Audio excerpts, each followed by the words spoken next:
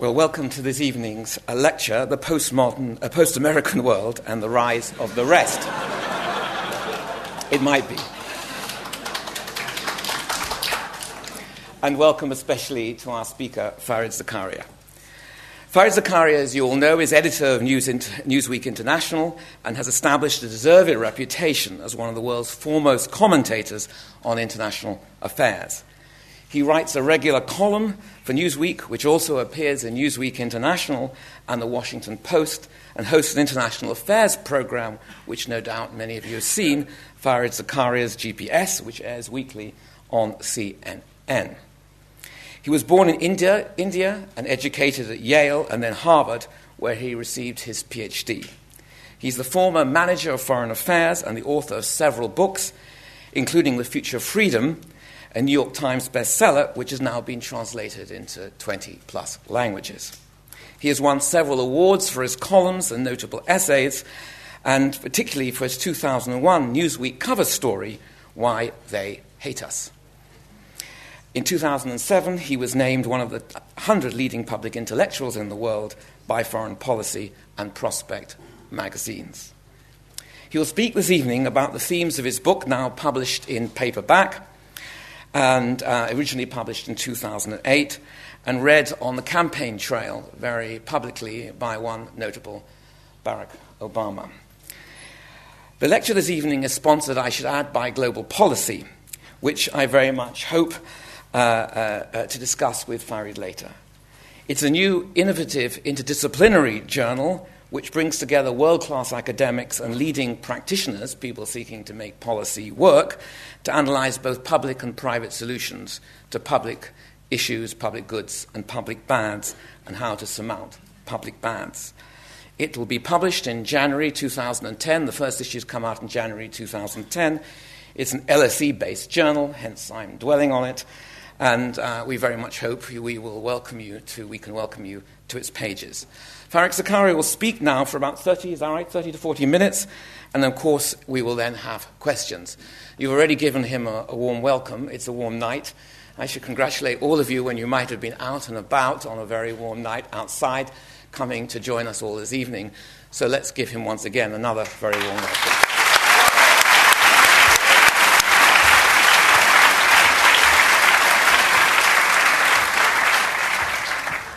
Thank you. It is such a pleasure to be here, to be back here, actually. I was here last year, and I hope to make it something of a regular occurrence, if you will indulge me. It was great fun the last time. I have very fond memories of stories about the LSE from my father, who came to the LSE on a scholarship in 1944. The man who was the person on the ship said to him, "You understand, there's a war going on." He was coming from India.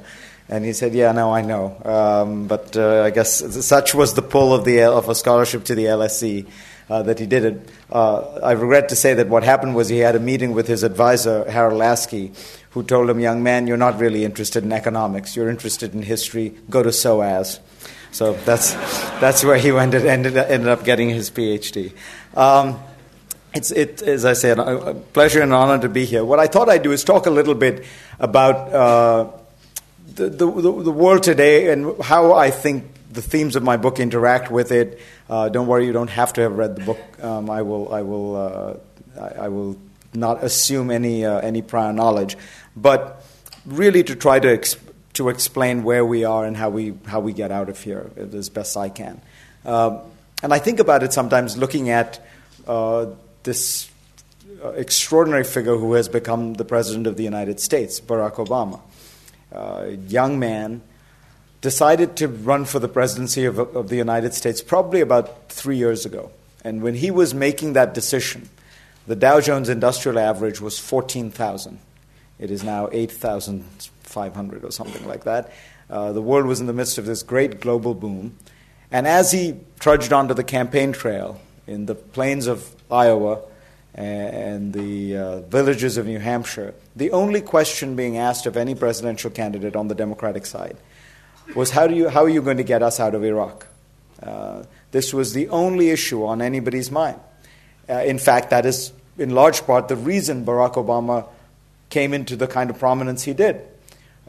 It was because he had a compelling answer, and he had a compelling story about it. And now here he is, President of the United States. And I think getting out of Iraq is a complicated issue and will take a great deal of care. But I think it's safe to say that this is probably item number 17 on Barack Obama's to-do list right now. He has to deal with the collapsed financial industry, the mortgage industry, the housing sector, the automobile sector, not to mention all the other associated spillover effects on the American economy. And then, of course, the crises of the moment, Iran, North Korea, before he gets to Iraq. And that is, in a sense, the strange life of a president or a prime minister. You campaign on certain issues, and then the world changes. But never, I think, has it changed as much and as suddenly for any president as it did for Barack Obama. The only real comparison, ironically, is with Herbert Hoover, who campaigns and comes into office in 1929, assuming an era of unbreakable prosperity, and very soon the United States has the Great Crash and the Great Depression. Let's hope the stories don't end in similar ways for Barack Obama and Herbert Hoover. Much of the commentary around the crisis, I find, has tended to take on a highly moralistic flavor. This is understandable. There's a huge crisis, a trauma, and people assume that it must be because somebody did very evil things. And the narrative that has taken shape in the United States, and I suspect, and I know in large part in Britain as well, is that that these demon bankers destroyed the world economy. And there's some truth to that, but I think as with any complex historical phenomenon, there's often more to it than that.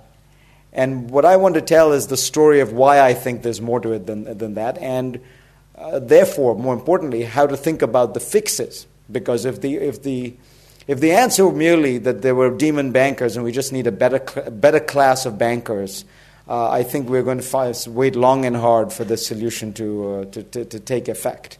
But if in fact it is a more complicated process that got us into this, then we can start scratching at the surface for the solutions.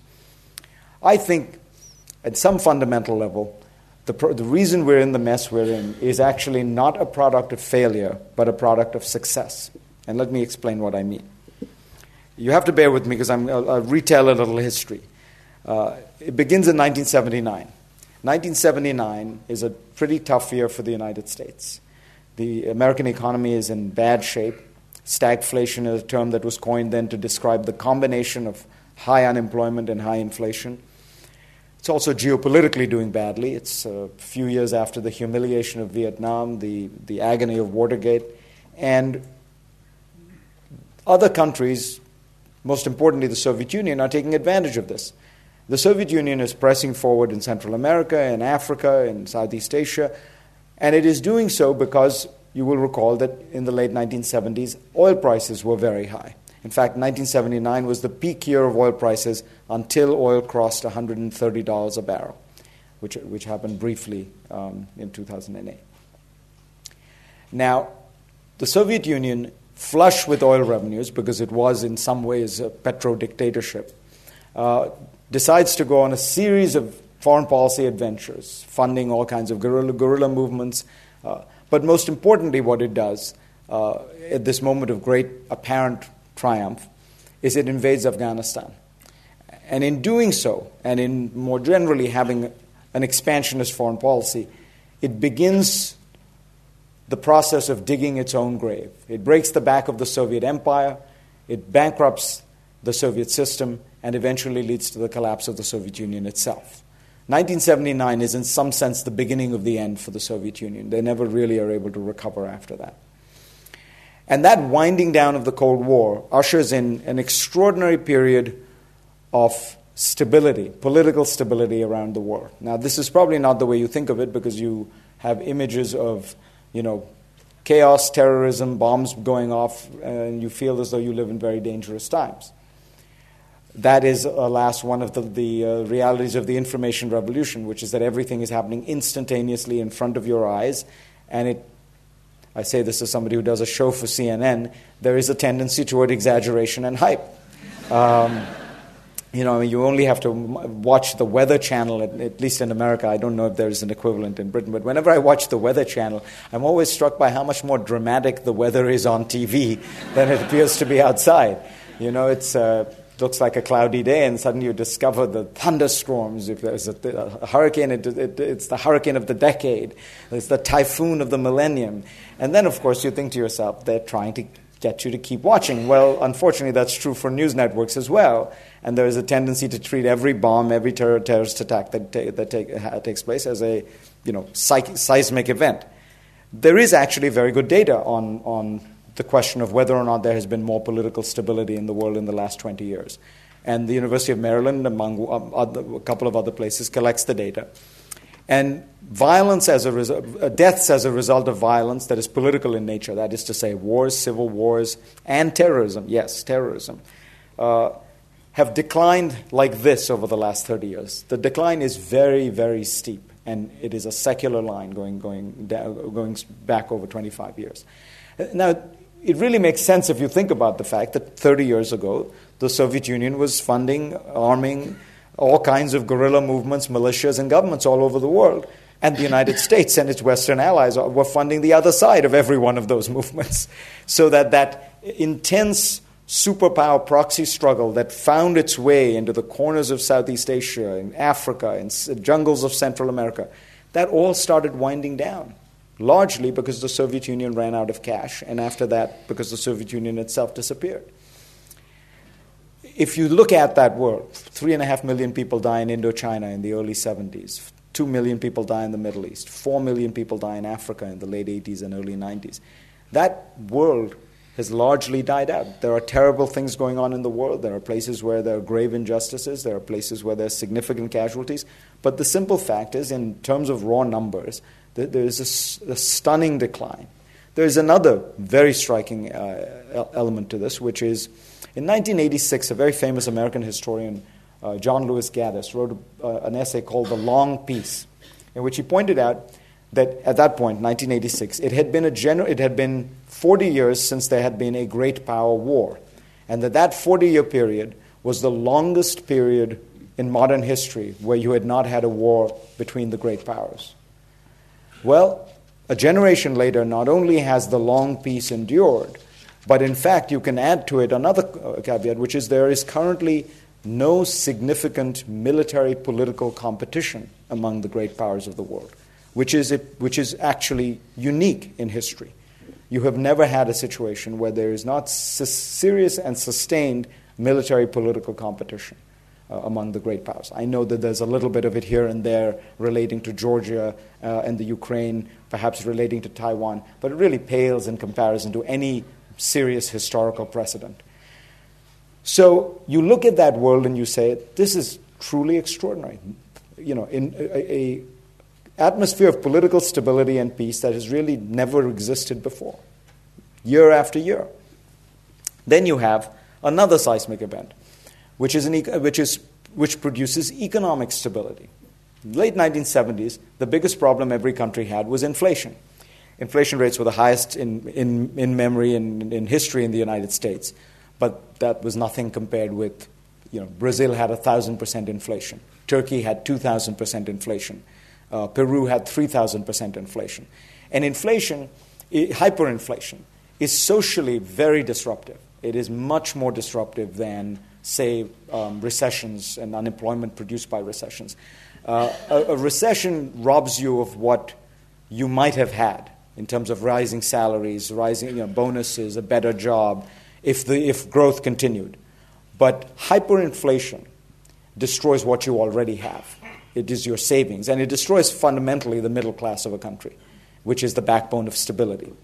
If you want to see this vividly, the way in which countries look at these things, the G20 meeting in London, you had the United States and Germany operating from two very different historical memories and therefore coming to two very different historical conclusions.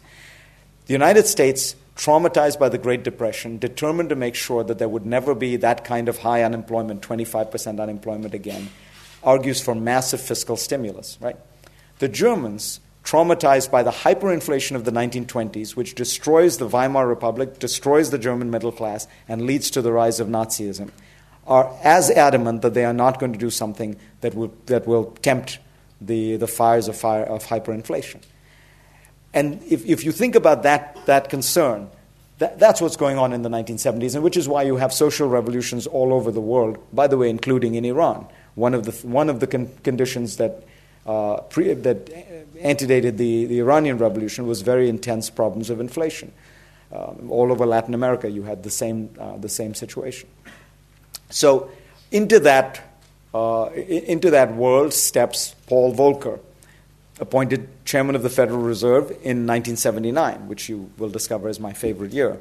And Volcker clamps down on inflation, raises interest rates very high, and in doing so breaks the back of inflation in the United States. But in doing so also sets a precedent which other central bankers begin to learn from very quickly, and you have a kind of spillover effect around the world which starts in 79, and you can see it moving from country to country. Mrs. Thatcher, for example, adopts tight money policies in the United Kingdom, but all over the world. 1979, the number of countries that had hyperinflation was something like 35. Hyperinflation, by the way, is sustained inflation over 15%. The number of countries that have hyperinflation today is one, Zimbabwe. And that tells you the extraordinary shift that's taken place. And what that has produced is enormous economic stability. Economic stability extends people's horizons. It makes people plan for the future. It makes people feel confident about taking on debt. It makes them confident about, all the things that you imagine you'll be able to do, assuming economic and political stability.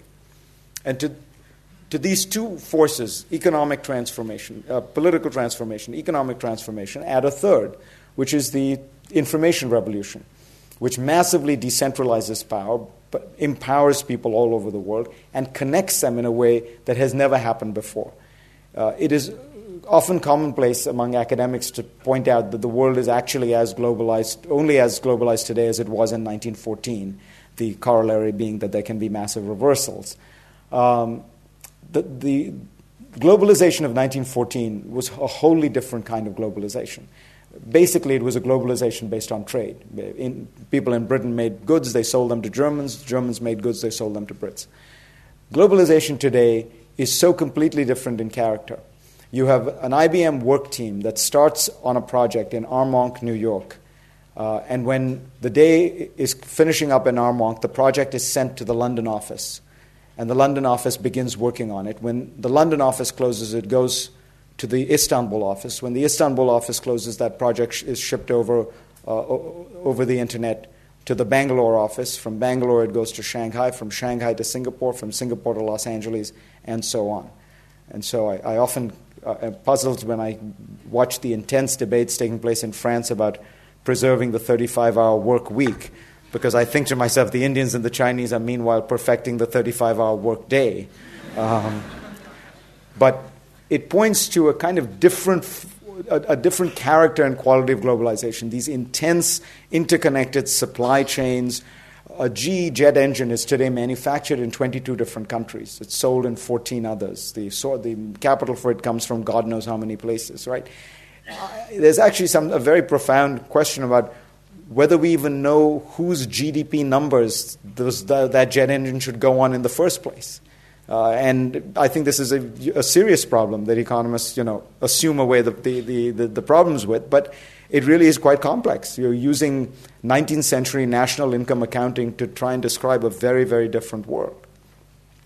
That information revolution, completely connecting the world and providing instantaneous information, produces a single global economy of a quality and character very different from any other. I mean, just to give you one flavor of it, because we see this in the news again over the last few weeks with Iran. In 1990, Saddam Hussein invades Kuwait. The country that is most rattled by this is Saudi Arabia, Kuwait's neighbor, because you figure if Saddam Hussein is invading countries for oil, well, they might be next on the list. The Saudi regime, which is governed as always by an 80-something-year-old man, I say as always because, they have this snail space succession where it always goes to the next oldest brother, and they have like 65 of them. So it's almost by definition true that if you're ruling Saudi Arabia, you will be 80 plus. And the aged monarch decides he needs some time to figure out what to do. And so he says, let's not tell the people that Iraq invaded Kuwait. And so for a week, actually 9 days, the Saudis simply have a news blackout. Nobody in Saudi Arabia knows that their next-door neighbor has been taken over by Saddam Hussein. If you think to yourself, in today's world, this is only 19 years ago, how long could even the Saudi monarchy keep a secret like that? Right? I would say probably something in the range of 2 to 5 minutes. Right? Because even in Saudi Arabia today, you've got the BBC, you've got CNN, you've got Star, you've got the internet, you've got web pages, you've got mobile phones, right? I mean, what is the organizing principle of Twitter? Is that you say, you answer the question, what are you doing right now? So some guy, all it needs is some guy in Kuwait to say, being invaded by Iraq, and that's the end of your Saudi state secret, right? And we see this in Iran right now, where despite a regime that is very cut off from the world and has this extraordinary ability to control at every level in an almost quasi-totalitarian way, the system, they still can't stop the information getting out. They still can't stop people from even organizing. And in the only way you can do it is to shut down the entire internet or to shut down cellular networks. This, by the way, is the genius of Twitter, which is that it allows social networking to take place through cell phones rather than through the web. Because the laptop is a luxury in most developing countries. The cell phone is the personal computer of the third world. And so when you are able to network using a cell phone, you have suddenly truly created, a kind of empowerment process for billions, not just hundreds of millions. You're not now talking about the people who have broadband in these countries. You're talking about anyone who has a cell phone, and anyone here who's been to rural Africa, you know that even they have cell phones. So these three revolutions taking place simultaneously produce this new world. And they produce a world that is wholly different from the world, the one that preceded it, of political stability, economic stability, and a great degree of global connectivity. And in producing this new global economy, we start creating the world that we've been living in. And it is a very different world. And I can tell you, traveling around the world in the early 90s, I remember vividly these countries like India, like Brazil, that had all been much closer to the Soviet Union in their political economy, trying to figure out what it meant to be part of this new world. How did you make it work? And they all start trying to find their way. And the great story of the era we live in, I believe, when the historians write about it 100 years from now, when Al-Qaeda will be a few paragraphs at best, is this extraordinary phenomenon I describe in my book called the rise of the rest. The fact that dozens of countries around the world found a way to use this political stability, the economic stability, and the connectivity to hook into the global market, hook into the global economy, and raise standards of living across the world. This is something that we, again, don't pay as much attention to because we have not had the perspective. But over the last 20 years, more people have moved out of poverty in the third world than in the preceding 150. Something in the order of 350 million people have moved out of poverty. If you look at growth rates in places like Africa, in the 1990s, approximately 25 countries in Africa grew at 3 to 4% a year.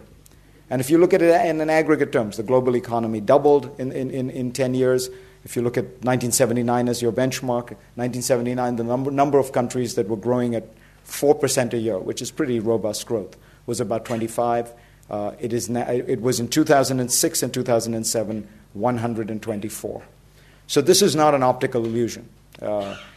Now, the question, of course, is, if this was all such a great system and if this was all so wonderful, what about 2008? What about the great crash?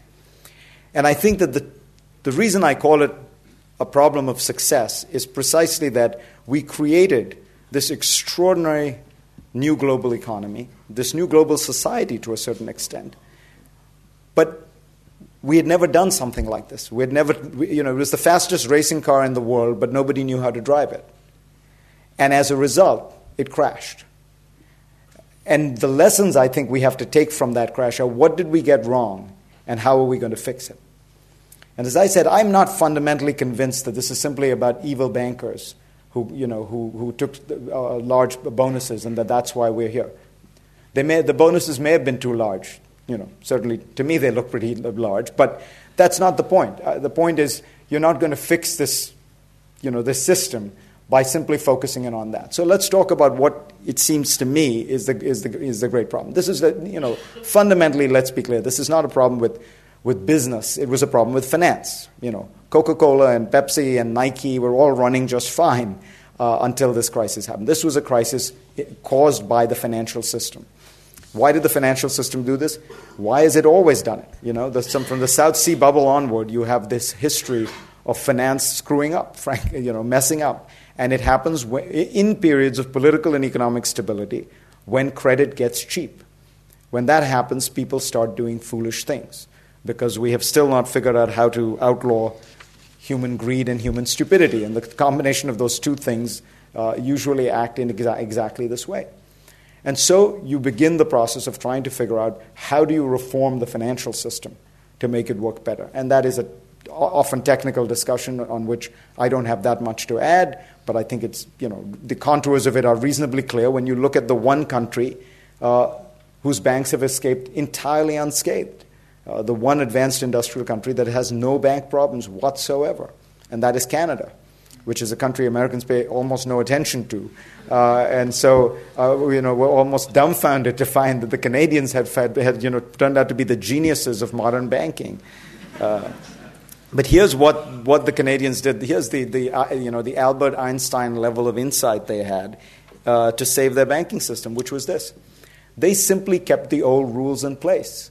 The old rules were rules that were dismantled in much of the Western world in the last 20 years, which had been built, by the way, as a consequence of the memory of the old roller coaster of finance with its boom-bust cycles, which people seem to have thought had been outlawed. And, it was basically higher margin requirements, higher capital requirements, lower levels of leverage, lower levels of debt, all of which were, in a way, shock absorbers for the car that was being built. I think, however, it's not just about finance, because the most important thing that governments didn't do was take the one tool they had. Maybe we didn't understand the new innovations in finance and didn't have the right regulation, but the one thing we had, which was very powerful, was the interest rate on credit. And that was set too low for too long. And why is that? And I think this gets to the point that it's not really just a crisis of finance, it's a crisis of democracy. In democratic societies today, nobody wants to administer pain. Nobody wants to administer short-term pain for long-term gain. So, William McChesney Martin, the great chairman of the Federal Reserve in the 1950s and 60s, once said, somebody asked him what his job was. He said, the one-line description of my job is, as chairman of the Federal Reserve of the United States, he said, I'm the guy who takes the punch bowl away just as the party has begun. Right? Alan Greenspan saw his job as putting vodka in the punch bowl when the party began. And it's not just Greenspan. Nobody wants to administer pain. If you look at what happened in the United States, in Britain, in Spain, even in Germany, it's when things are going well, what is the political system saying? It's saying, give more people loans, provide access to credit. What does access to credit mean? It means provide more people with credit cards, provide more people with consumer debt. And when you say more and more people and you keep pushing the system, who are you including? People who were marginal and dubious in their ability to repay those loans. That's why they hadn't gotten them until the government started pushing agencies to start doing it. And so you start extending credit to people who are, frankly, not as credit worthy.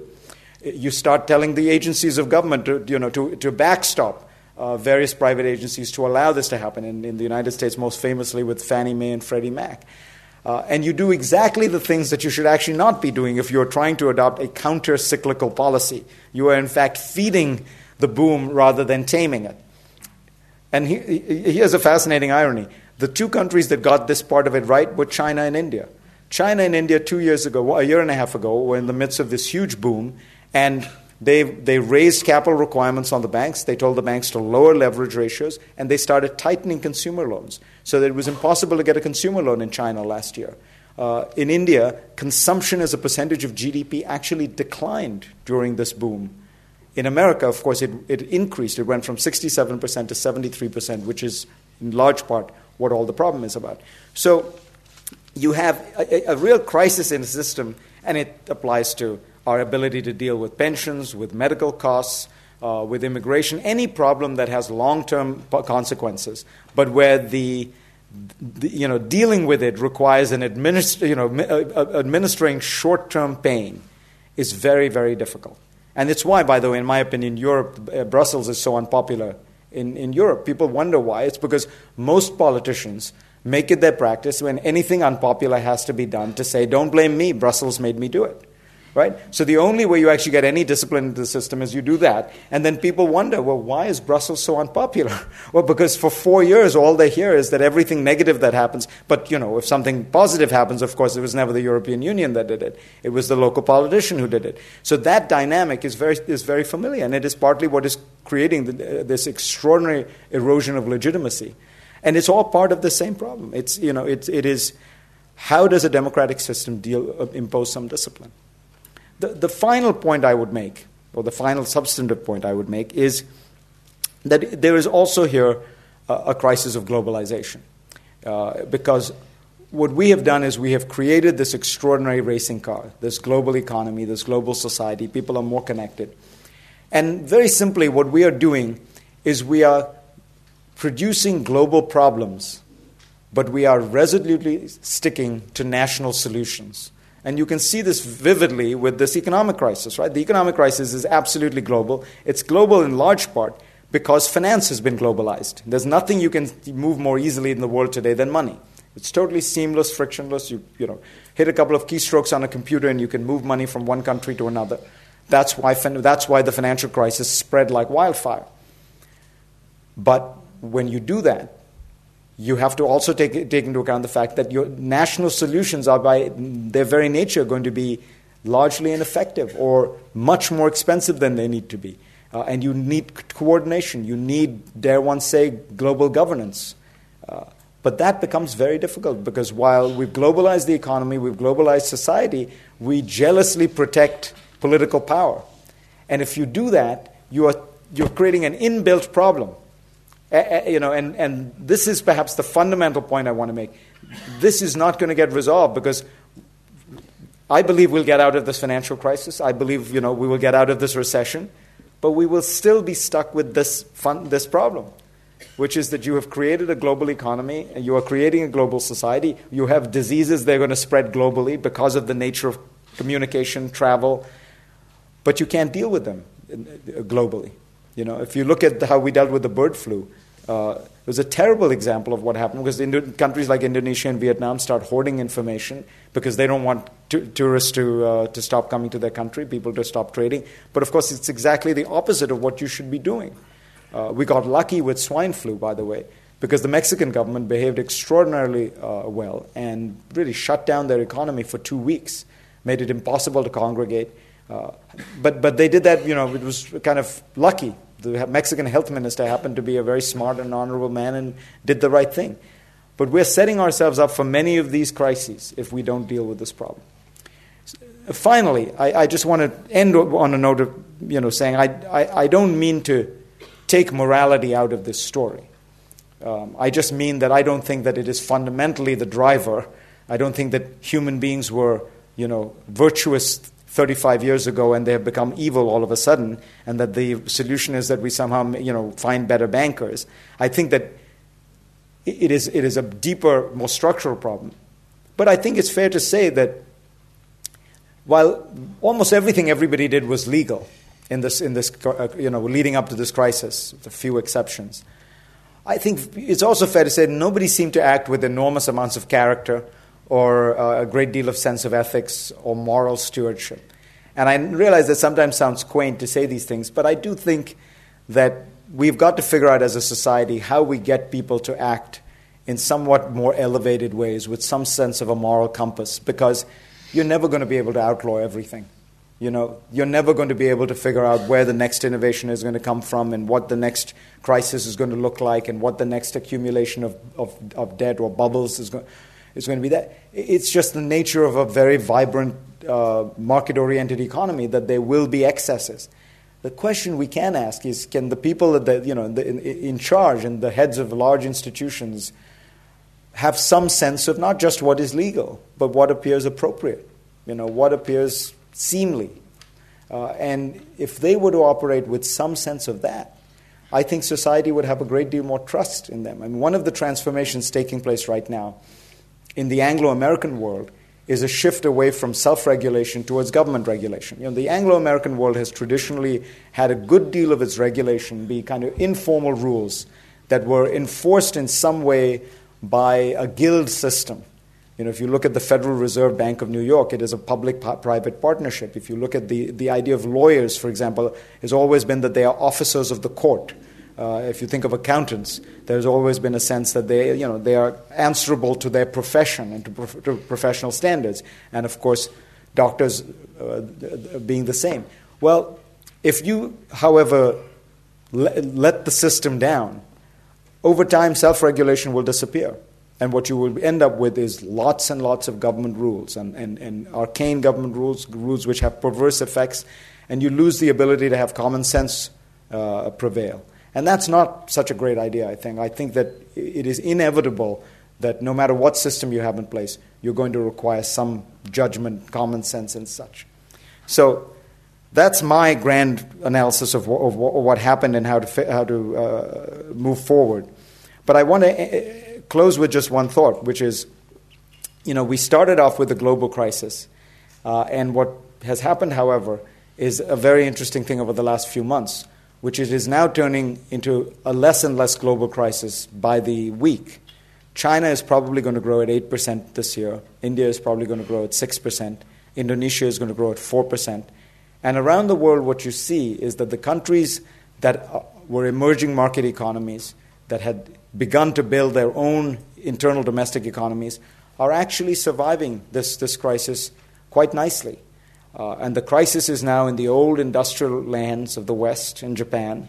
And these new countries, free of financial crises, their banks weren't over-leveraged, their consumers weren't maxed out, are forging a new path. And so the grand story I was telling you about, it still persists and it still continues. And I do believe that 100 years from now, 200 years from now, people will look back on these times and perhaps even these years and say this was the moment that China and India in particular started to move out of 400 years of economic deprivation and into a role where they became seen and perceived and began acting as equals on the world stage.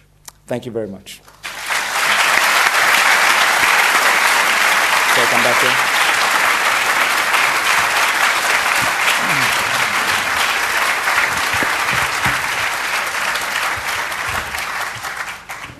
Well, thank you very much for that tour de force.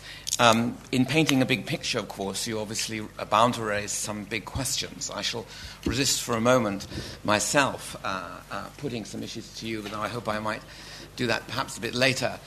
But if there are some of you who need to go for whatever reasons, now is a good moment. If you want to stay, we welcome you, would like you to stay. We usually do questions in clusters of 4 or 5, is that all right? Whatever you want. Yeah. To give an audience an opportunity to raise a series of issues. So if you could keep your questions fairly short, please, and that will be most appreciated. So let's start with the mic up there. Lady with a hand right up, yes. Perhaps you could all say who you are. Yeah, that would be and then a short question. Thank you. Where's the mic gone? We were looking for a mic. Okay. Oh, someone's running over to you. Sorry. It seemed to disappear.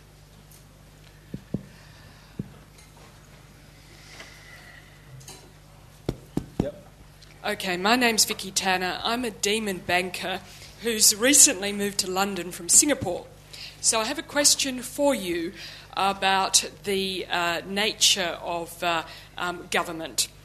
You made a comment that sometimes in Western society it's very hard to make the tough calls, particularly if you're head of the Reserve Bank. My observations are that those problems don't exist to the same degree in planned state capitalist economies like Singapore. So is there a crisis for Western democracy in that regard? Thank you. Gentleman at the back. Yes, in terms of coming out of the recession, how worried are you about inflation? Obviously, with very low interest rates, quantitative easing, and with the temptation of politicians working to a short electoral cycle to inflate away the debt. Mm-hmm. Great. The mic. Can we have it around this way, please? Good. Thank you. You make a point about the mismatch between an integrated global economy and national jurisdictions. That's not a new problem. That has been a facet of global capitalism since its inception in the 18th century, and it's been resolved essentially by imperialism, by Britain in the 19th and early 20th century, and then by the United States after 1945. I think you're right in thinking that the present crisis marks the end of that period of American hegemony, but perhaps what will replace that is a period of cooperation between major imperial powers, what Karl Kautsky described as ultra-imperialism. And the obvious imperial powers would be China, the European Union, and the United States.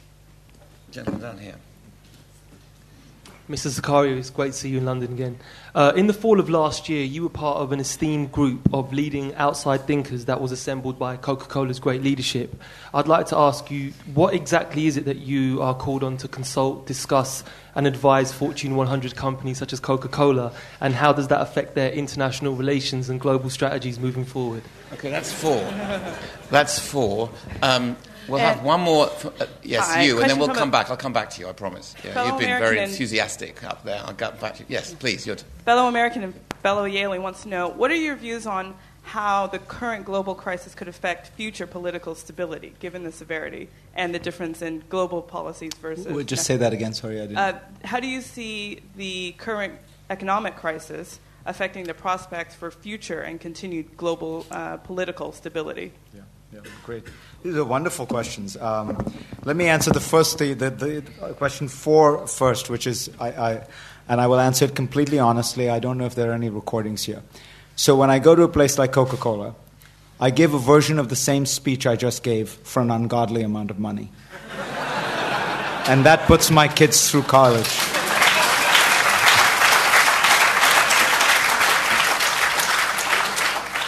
I hope that it helps them formulate a more benign strategy. But I don't leave out the part about ethics either, so they do hear that. The first question about Singapore, I tell you a story. When I first went to Singapore many years ago, the government organized a little trip and took me on it, and at the end of it, they took me to the airport and said, "So what do you think of the Singapore system?" And I said, "Well, I find it very impressive. I find that, you guys are really, this place is very well run, and I don't think it's a kind of a soft fascist state. I see that people seem happy. The only problem is I don't think there's a Singapore system." They said, "What do you mean?"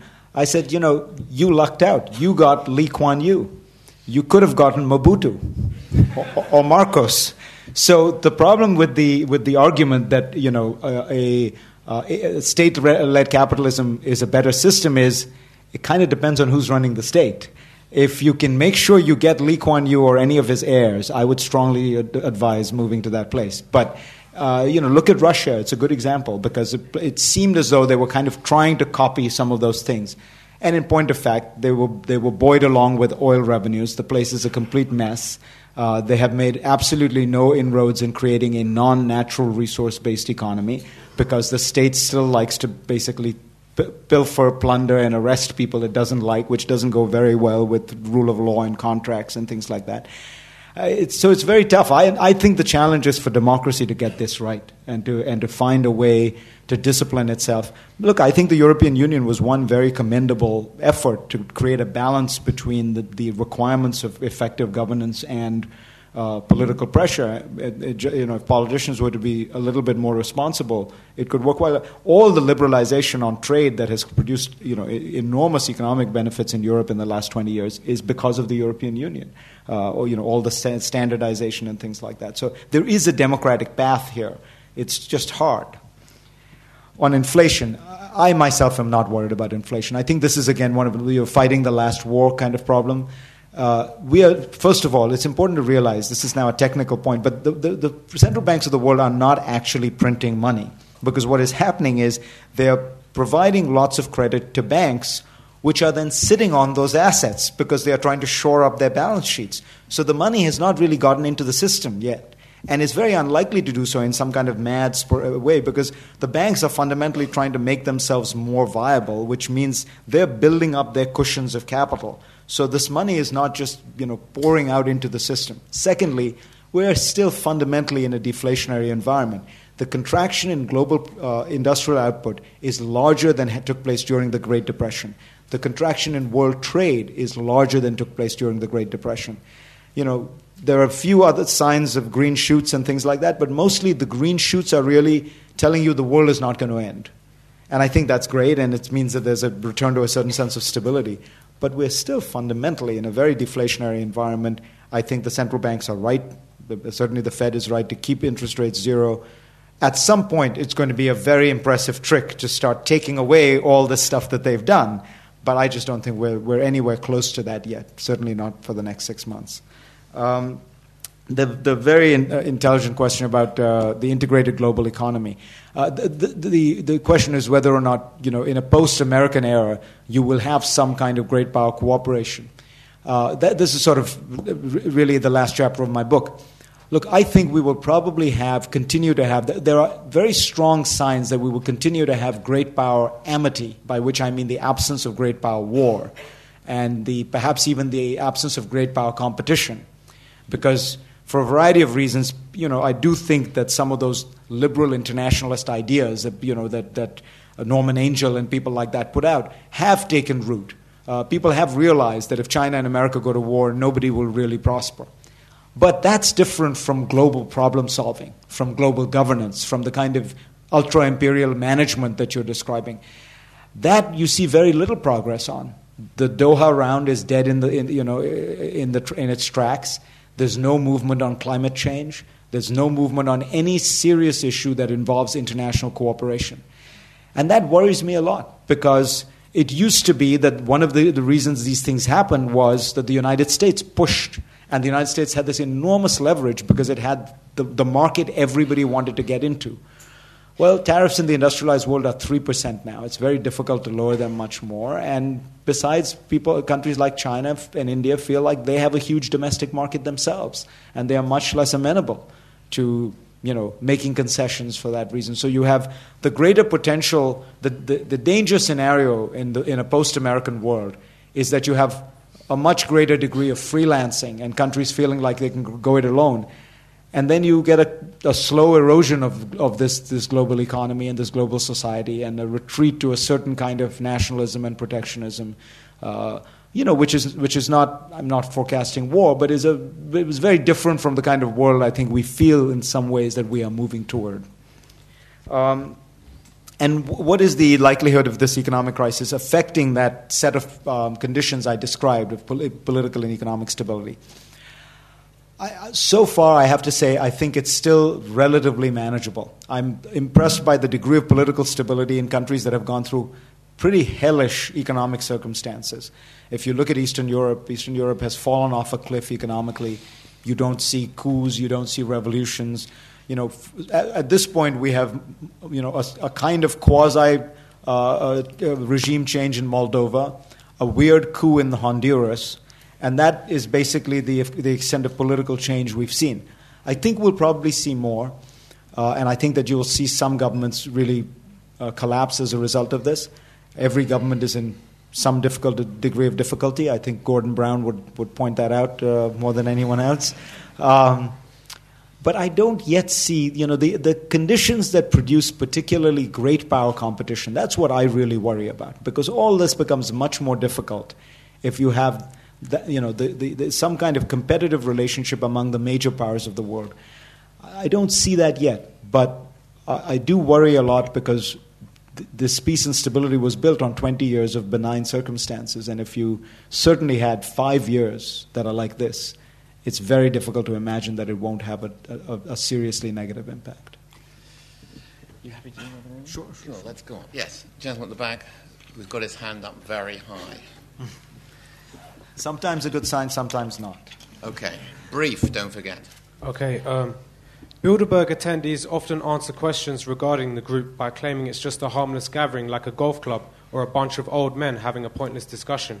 As a 4-time Bilderberg attendee, do you understand that there is a huge difference? Namely, that if my friends and I sit and chat about the world, we don't have the power with which to influence policy, whereas the leadership of government, industry and media clearly can. Furthermore, do you recognize the people's concerns regarding Bilderberg and what it means for democracy, or are you just going to join a long list of other members dismissing and belittling genuine concerns? Okay, we got your point. Thank you. Yes, down here. Yeah, Danny Kwa. Danny Kwa, Economics Department. I wonder if I could get you to connect your hypotheses about the rights of the rest with the current global economic crisis.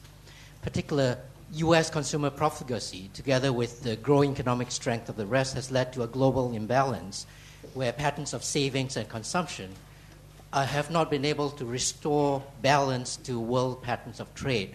One of the easiest ways in which to solve this problem is if the U.S. dollar floated properly, fell in value, but that seems highly unlikely. The U.S. political establishment is not going to stand for that. It's extremely unlikely that the U.S. dollar will discontinue being the world's reserve currency. Is this an example of what you mean by a need for global governance, for a smooth transition to a more balanced world? Thank you. Okay. Gentleman who raised your hand just down here. Seems to not raise his hand now. Okay, we'll come to you. And then we'll come back up again. Hi. You touched on Iran in your talk. I wondered if you could expand on your thoughts of what's happening there, how that might play out, particularly vis-a-vis the US and the UK. Thank you. Okay, yes. You two with your hands up in the middle. Yeah. We'll take both those questions and then we'll come back to you. Hiya. My name's Craig Willey, a student of international history at LSE. First question, are you part of the Illuminati? Zakaria? No? Okay. Never mind. No. I read your book. I thought it was quite good. I thought the We're still waiting for your question. Sorry. The title was provocatively apt, but I thought it was just misleading in one way, which was in the sense that American military power will probably stay constant or dominant over the next few years, and power projection and all that. And so I was wondering whether the Iraq problem will recur, or will other nations find a way to constrain the United States, and either way that question goes, is that good or bad for the United States? Okay, pass the mic to the guy behind you. My name is Christos. I was wondering if I could get you to talk a little bit about your side job and your future, what your thoughts about future of journalism, newspapers, television news is, considering so many newspapers, including the New York Times, are having financial difficulties. Okay, Sure. So listen, before I lose the mic, let me just ask you one question myself. Because we'll come back. There's at least 5 more questions, and we'll do that again. I was slightly struck by a mismatch between your sort of optimistic story of political stability, economic stability, mix in information technology, 30 years of sustained growth, and what you said at the end, which was some considerable pessimism about the prospects of global governance and the prospects of resolving collective action problems. And it seemed to me there was like a disjuncture. I agree with a lot of the last point, but there's a disjuncture about the way you told your optimistic story and your conclusions. And it seemed to me what was missing in your optimistic account, as it were, was the way that story of growth and development has been fractured through power and struggles for power and resources, growing inequality even around the world. Actually, if you take out China, the figures look much worse. And growing poverty in the world, if you take out China and parts of urban India, poverty figures look worse. And now, of course, who are the countries suffering the worst impact of the result of this crisis is the world's poorest as well. So if you look at trend figures on inequality and poverty over time, they show a marked increase in problematic areas, not the decrease. So what was missing, it seemed to me, in the way you told your story was the shift in power, the relative shift in power, which you write about from west to east, the rise of inequalities, the emergence of distributional struggles, the weakening of multilateralism during this same time period, particularly during the war on terror, the weakening of international law, and then, of course, the emergence of these crises, climate change, trade, and so on, for which there is no systematic response. The problem at the heart of that is a breakdown of the rule-based multilateral order, it seems to me, and the re-rise of sovereign power. Question.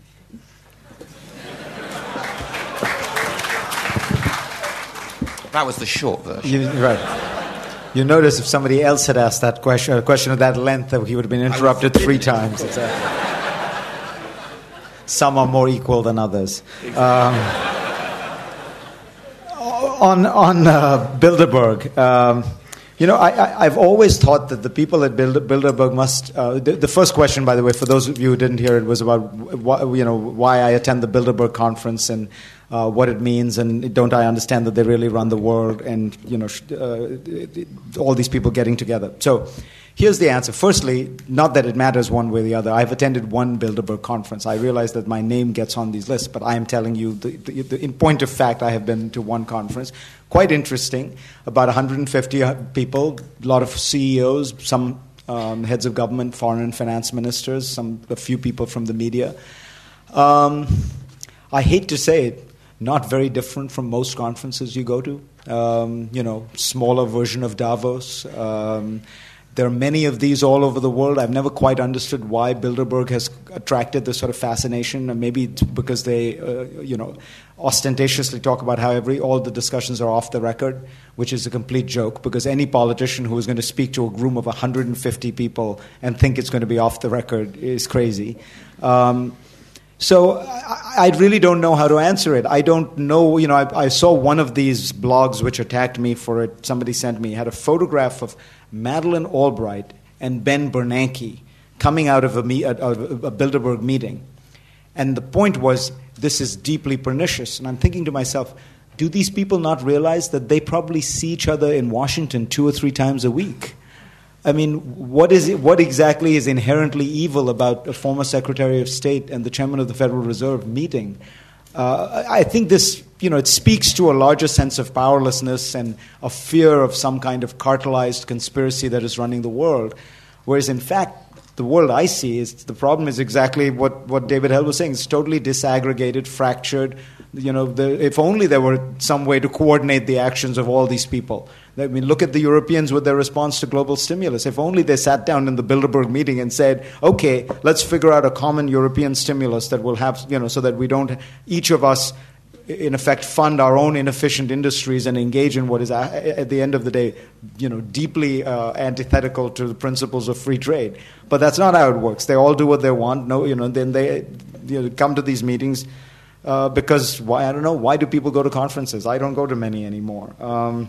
Anyway, that's my honest answer. And what I would say to you is, if you have a problem with Bilderberg, you have a problem with 100 other conferences you know less about or seem less interested in, because it's happening all the time. That very smart question about that imbalances in globalization that I talked about. I didn't get into this, but the principal imbalance caused the financial crisis was, of course, the accumulated savings in the Asian countries, which then, they had to put the money somewhere. They put it in American debt. That meant that interest rates got lowered, and you subsidized Americans in their favorite sporting activity, which is consumption. And so thus begins the problem, though you Brits did pretty well on that front too. And I think you're absolutely right, that this is a perfect example of where you need some kind of coordination, where you need the Americans and the Chinese principally, but others as well, to get together and say, look, how are we going to not quite unwind this system, because you don't want to unwind it, you don't want to go back to protected national economies, but stabilize the system. How do you create a greater degree of stability? One answer is that the value of the dollar has to go down. Another one would be that Chinese consumption levels have to rise, and that that is, frankly, a somewhat unfair thing that the Chinese government does. It does not allow its people to consume the fruits of their labor, and in effect stashes all the money in a way that if they were to ease up on a little bit, that would have an effect. And Americans should consume less, which they are already doing. And of course, now everyone's complaining. They want the consumer back in the market. But I think it's fundamentally healthy. But the fact that it's happening in this episodic, uncoordinated way suggests that there will be friction along the way, suggests that there could be another set of mishaps. And most importantly, you're setting yourself up for the next problem, because when we get out of this recession, Asians are still going to be piling up surpluses. Americans are still going to be spending a reasonable amount, and the money has to go somewhere. And nobody has figured out what to do with that. And, the only point I would make on the role of the dollar is I think some of it is happening. The dollar will fall. The reason it isn't is because of the peculiarity of the dollar is also the flight to safety. So that at a time when you think, America is less attractive as an investment destination, but you also think the world is going to come to an end, the two, your investment advice is contradictory. On the one hand, you want to get out of America. On the other hand, if you think the world is coming to an end, then probably the one place you want to be is a U.S. government debt. Because, everything else, either that or the Swiss franc, and there just aren't enough Swiss francs in the world. So that's probably why it's happening. Iran. Very tough to say exactly what's happening. But my sense is that what is happening in Iran is somewhat akin to General Jaruzelski in Poland. Which is to say, the regime has lost ideological legitimacy. The fact that you have open dissent among the mullahs is a very big deal. I think you have to understand that this regime really was based on ideology. And this is, we look at this as these quaint things, but they're not. This was as important to them as Marxism, Leninism was to the founding of the Soviet Union. So the supreme leader is meant to have, a kind of pipeline to God. And if he says the election is divinely sanctioned, that's meant to be the end of it.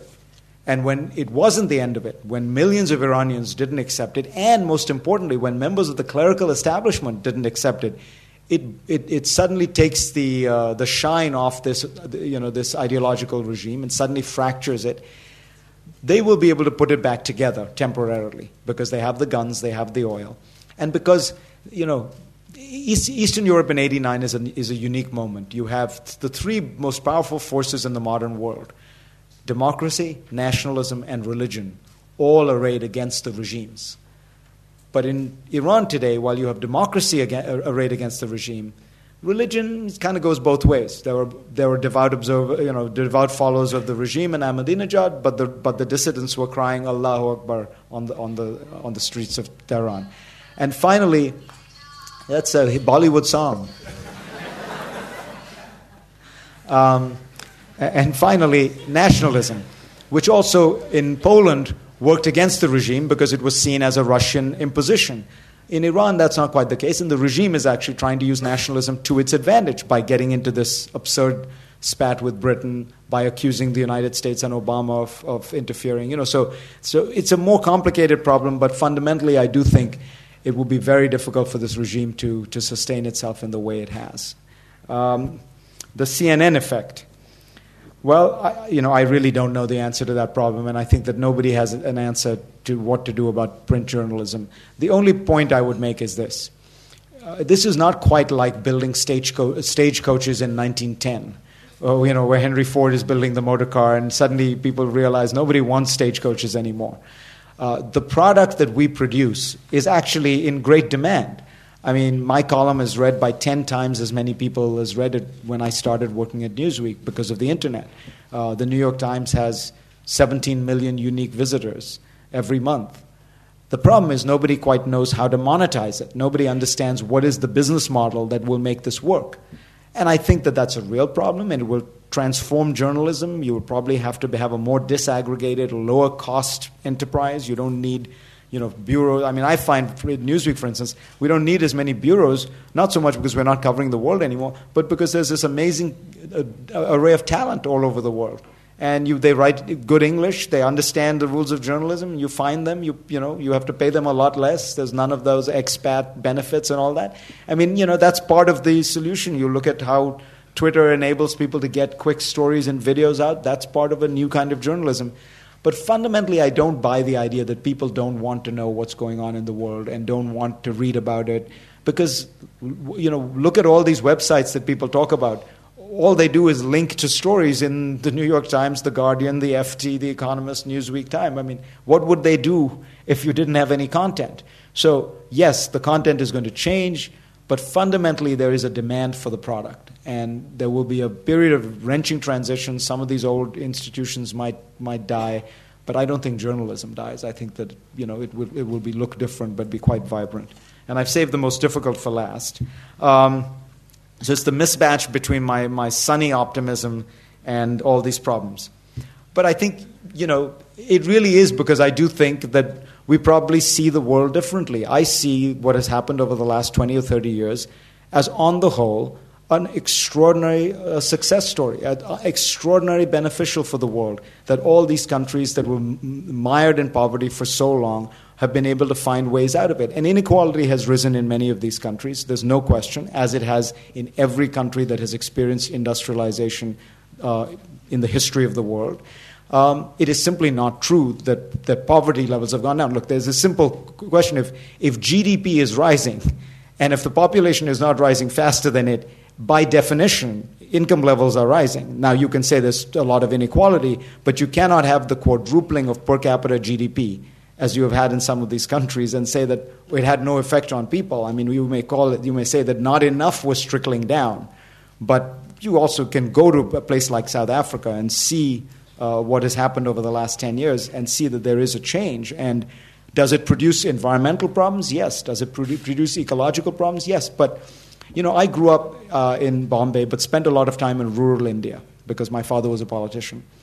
And I tell you, if you have spent enough time looking at rural poverty in Asia, you can understand why the Indians are so reactionary on environmental issues and things like that, because the attempt to get people out of that kind of poverty, the poverty of people living on $1 a day, is paramount. These people are, Jeff Sachs describes it very well. He calls it extreme poverty, and he says, you're one cold away from death, meaning if one member of the family catches a cold, there is all likelihood that somebody in that family will die. If it's the breadwinner, the fact that he's out of work for 2 or 3 days or a day, that's enough to kill somebody or the other. If it's a child, they probably don't have the medicines to be able to make it.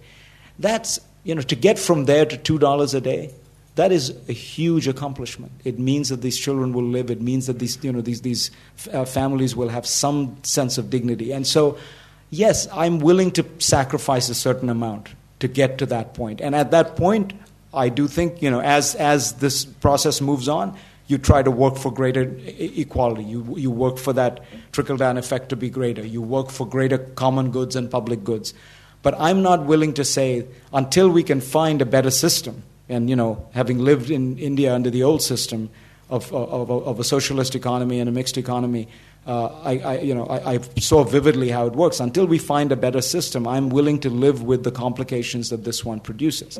Now, I think that the reason that I describe this process as I did is, I think we've had enormous amount of dynamism, we've had enormous amount of energy, we've had an enormous amount of progress, but it's all been willy-nilly, haphazard, uncoordinated, and it's because of perhaps the legacy of some of these past institutions that we've gotten by, because of the shadow of American power that some of it has gotten by. But it ain't going to last forever, and these institutions are wearing out. But I also don't have a romantic view that these institutions once worked because everyone was noble. Multilateralism worked largely in the Western world, and it worked as a response to the Soviet threat. And once you lost the Soviet threat, these institutions started becoming more hollow, and it became very difficult to then find a way to genuinely expand them on the basis of positive ideas rather than fear. Every international institution that I know of was at some level founded on the basis of fear. And so moving beyond that is very difficult and complicated, and I hope we can.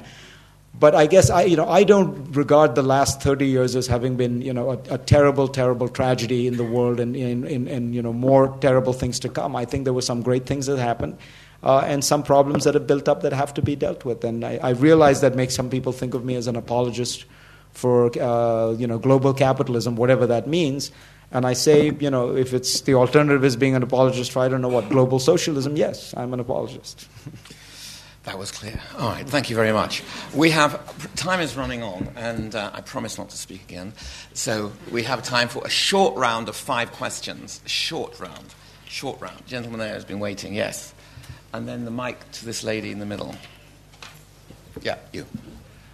Hello. My question is basically, I'm, I think, partial to economics than to history, but having said that, my question is, that you didn't mention the name of N. Kondratiev, who has very accurately predicted the 60-year cycles in a capitalist economy, but the problem is nobody is interested in that kind of time scale, so people ignore it. The point is that when you have a capitalist system, it must go to a zenith, come to a nadir, and then start again, and the whole thing repeats because somebody breaks out of the cycle with innovation and jumping the queue, etc. So don't take your cue from me. One the point. Question is and clear. The second point is you were hinting towards a global currency. Okay. What have you got to say about that? Either replacing gold. Thank you very much. Okay, lady in the middle. Hi, my name is Christina. I'm in the International Relations Department here.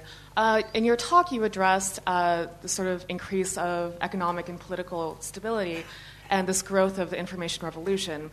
But from what we're seeing, it seems as though this information revolution is almost about to destabilize a lot of the progress we've made in terms of economic, political stability. I was wondering if you could speak to that. Thank you. Lady next to you, yeah. Hi, I'm Apra. And I know the focus today has been on the economy, but I wanted to ask about terrorism, another issue. The most recent attack was in Mumbai on 26/11. And India took quite a different approach to the United States after their 9/11, where it didn't attack the perpetrators on their home ground. Keeping in mind that the systems of government in both the host nations were different, i.e. Afghanistan and Pakistan, at the time of the attack. However, India's approach has not produced very effective results. Is there something that India could or should have done otherwise? Yeah. Thank you. Okay. Thank you, too. And yes, yes, hello. My name is Beverly Jurenko. I'm representing the Yale Club of Belgium. And I think we understand from your book and presentation that America's declining and China and India are on the rise. But we haven't heard much from you about where Europe is going to wind out in this mix. Being based in Brussels, I hear widely varying opinions on how effective the European Union is, and I'd like to hear your perspective on it. And the gentleman just along from you.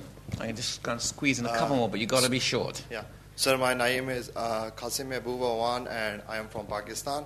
My question is that, human rights champion, the United States, every time takes a bold action on human rights violations, but it has to its credentials, the Guantanamo Bay, the Abu Ghraib prison. Don't you think that human rights is just a political tool? And secondly, that terrorism is, I don't think it has a lot of vested interest in it, and it is not that there is Al-Qaeda which has no head or nothing, and anyone who just has a bomb blast and they say it's Al-Qaeda. If anyone throws a bomb, you don't know, it can be agencies of any countries for any vested interest. And there is just one name, Al-Qaeda did it. Okay, thank you. And I'm afraid there's room for, I'm really sorry. I've rarely seen so many people who want to ask you questions, but we are running out of time, so this will have to be the last question. Thank you. Alejandra Martins, BBC World Service, Latin America. What about climate change? Scientists say that the current level of emissions are only 6 or 7 years until it reaches a level that is not manageable anymore. They talk about migration and increasing poverty. How worried are you personally about what happens if Copenhagen doesn't reach agreement? Yeah. Well, over to you. I'm very sorry for those of you who haven't been able to ask a question. We have taken quite a lot of them, and I wish we could take more. But you've got several big issues to wind up with. The Kondratiev waves is a more complicated topic than I think I can quickly address. But I think the basic point is that there are cycles of innovation, and it is certainly true that it is quite possible that these cycles of innovation are going to favor different countries than they have in the past. On the global currency, the problem with the global currency is first of all, when people say the dollar will decline as the reserve currency of the world, you can't beat something with nothing. You have to have an alternative. And the problem with the euro, which is the obvious alternative, is that it has a central bank behind it that does not have many of the powers that you would want a central bank to have, and does not have a central government behind it, backstopping it in the way that the Federal Reserve is. And you see that in this crisis, and so it becomes a somewhat weaker reed. Can you do a basket? I leave it to economists, but people tell me that you can't really create a basket of currencies, and so you kind of end up grudgingly stuck with the dollar. This is not an ideal situation, because it begins to resemble the British pound in the 1920s, when it was not that everyone thought the pound was the world's greatest currency, but there was no other currency around, and so it stays around for a while. I myself do believe that the dollar's role is not immortal, but I just don't see it changing anytime in the next 5 to 10 years, because you do need an alternative, and a plausible alternative. Is the information revolution going to destabilize all this progress? Well, the information revolution actually, I think in many ways, it just confuses things. It does disrupt things. But I'm not so sure it's fundamentally destabilizing to the kinds of things we're talking about. Because on the one hand, while it's destabilizing, it is hugely empowering. I mean, I've seen this in places in Asia, for instance, where farmers are now able to use cell phones to eliminate the middleman who used to take the majority of the profit for their crop sales, because these guys wouldn't move more than 10 miles outside their farms. They would sell to some middleman who would then take it and double the price at the big city that he would take it to. Well, now with the cell phone, they call the guy in the city, the wholesaler in the city, and say, "What is the price you're offering?" So they know what the end price of those carrots are, or that lettuce is. I mean, that's a simple example just of how information technology can be enormously empowering. Now, it does complicate things. It breaks down the old system. It means that you have to come up with a new one. But at the end of the day, I haven't seen any evidence that suggests that it is so destabilizing that one wants to wish away the benefits. I think that it's a democratizing force, and that has its problems, but it has an upside as well. The terrorism question in India. Yeah, the Indians decided that they would not respond to the Mumbai attacks. And they presented it as an act of extraordinary wisdom and selflessness. And, basically the Indians were very responsible about it. It is worth pointing out that Pakistan has 100 nuclear weapons, and that it's a somewhat different problem than bombing bin Laden in his caves. So there was some element of deterrence also there. But I do think fundamentally they thought, there wasn't a great value in getting into one of these cycles that they escalate and then the Pakistanis escalate, and they end up staring at each other across the border. Have they gotten much for it? Not yet, but I think they are hoping. Look, the fundamental hope everyone has is that the Pakistani government, the Pakistani military, I should really say, recognizes that the existential threat to Pakistan comes from these militant groups and these organizations within Pakistan, not from the Indian army. Until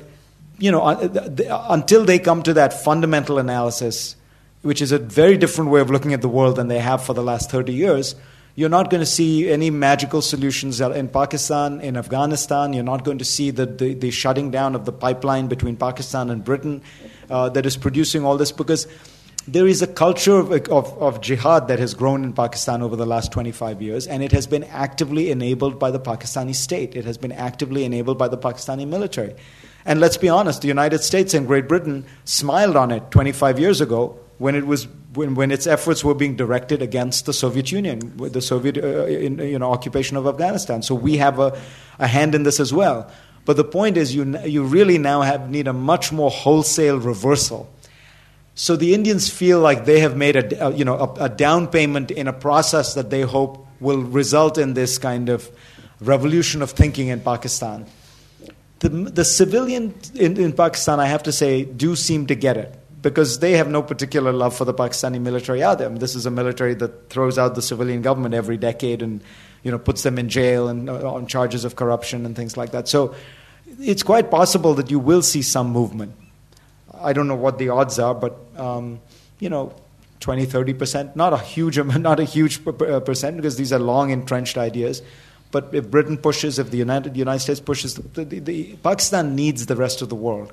And there should really be much greater pressure on Pakistan to make them understand this is not a favor they're doing to Britain or to the United States or to India, God forbid, but a favor to themselves. They need to be a viable nation. I mean, if you look at a simple statistic, literacy levels in India are now 68%. Literacy levels in Pakistan are 40%. They emerged from British India with roughly comparable literacy levels. So, this is what the Pakistani government needs to take on as its great challenge, not, the dream of Kashmir and running all these jihadi groups. That's the hope. Europe, somebody asked the question. I actually don't think America is declining in quite the dramatic sense. I, in fact, think the first line of my book is, this is not a book about America's decline, but about the rise of the rest of the world. But of course, power is relative at some level. The fundamental share of GDP that Asia is taking as it rises comes from Europe and Japan. It does not come from the United States. That is to say, the U.S. takes up about 25% of global GDP, somewhere between 20 and 25, and it has done that for about 75 years. The big shift that is taking place is China and India are moving up, and Japan and Europe are moving down in percentage share of world GDP. I myself am a great admirer of Europe, the European model, the European Union, but I think there are 2 points to make there. One, the European Union is not going to be effective unless it can seriously embrace the idea of common policies on important global issues, because otherwise you're going to veer towards a G2, the United States and China. There is a real prospect of a G3. I mean this informally, not in any formal sense, but a G3 where the United States, China, and the European Union, which would then comprise probably something in the range of 75% of global GDP, would be able to set standards and norms. But there can only be one person in Europe speaking for Europe, and there has to be a consistent and coordinated policy. And Europe seems far from that, and it is the one great tragedy of European integration, that it has not been able to leverage its commonality in that way. The other point I would make is, unless Europe takes more immigrants in, it's doomed. Because the European economic model is actually fine. I'm not one of these Americans who thinks that Europe is, sclerotic. I think you do some things very well, like pension reform in Europe has gone much better. Your healthcare system is fundamentally better than ours. You do some things much worse. Labor mobility is terrible in Europe. But none of that matters. If you don't have young people, you can't sustain an advanced industrial state, and you just don't have enough young people, and you don't take in more people. And, this is a great problem for Japan and Europe, which is, I talked to this Japanese official once who, was telling me they really wanted to take immigrants in, and I said, well, do you want to take South Koreans in? They work hard. And he said, no, we have too many political problems with South Koreans. I said, well, do you want to take Filipinos in then? He said, no, Filipinos don't work hard. So I said, well, what about taking in Indians, South Asians? He said, yeah, we'd love to, but they all want to go to America and Britain. So I realized that, he loved the idea of taking in immigrants, just not from any particular country. And I think this is part of the problem in Europe. The Europeans understand the demographic problem they face, and they feel like, we would love to get immigrants. They just can't be Muslim. They can't be Arab. They can't be from North Africa. They can't be poor in rural, backward areas. Well, if you can find generic immigrants, it would be great, but they don't exist. And so you get immigrants from actual countries and actual societies, and you have to find a way to integrate them. And that is, to my mind, the key. In a weird way, it is the key economic challenge Europe faces, because if you don't have young workers, you don't have anybody paying taxes. And if you don't have enough of those people, you can't sustain the rest of it. On human rights, the question was about Guantanamo and Abu Ghraib. Look, I think it is better to have standards and violate them occasionally and then be shamed by that process and correct yourself than to have no standards. I do not regard the fact that the United States violated and abused its own standards, and I do believe it violated and abused its own standards with regard to Abu Ghraib or with regard to Guantanamo, is an argument for a kind of bizarre moral nihilism about it. I think it's an argument that we should be more careful in the future, but I don't think it means we should find ourselves unable to speak about what is going on in Iran or unable to speak about what is going on in Burma, or unable to speak about what is going on even in China. I think that having, the fact that you have governments around the world that will routinely jail, beat, and imprison and kill their opposition, often tens of thousands of people, is a huge, huge travesty. And it's something that I do believe people, leave aside governments, should feel free to talk about. But that leaves you exposed and vulnerable to the charge of hypocrisy. And that means all the more reason to, make sure that your own house is in order and that you're trying to practice what you preach. And, I do think it's important to point out that the United States is by and large an extremely law-abiding country with a very strong tradition of rule of law. And one of the problems it's having in closing Guantanamo is that it would have to send these people back to countries where they would almost certainly be tortured to death. And that is one of the reasons why it has been more complicated to close Guantanamo, because we do not want to do that. We do not want to send people back to, without naming specific countries where we are absolutely certain of what their fate will be.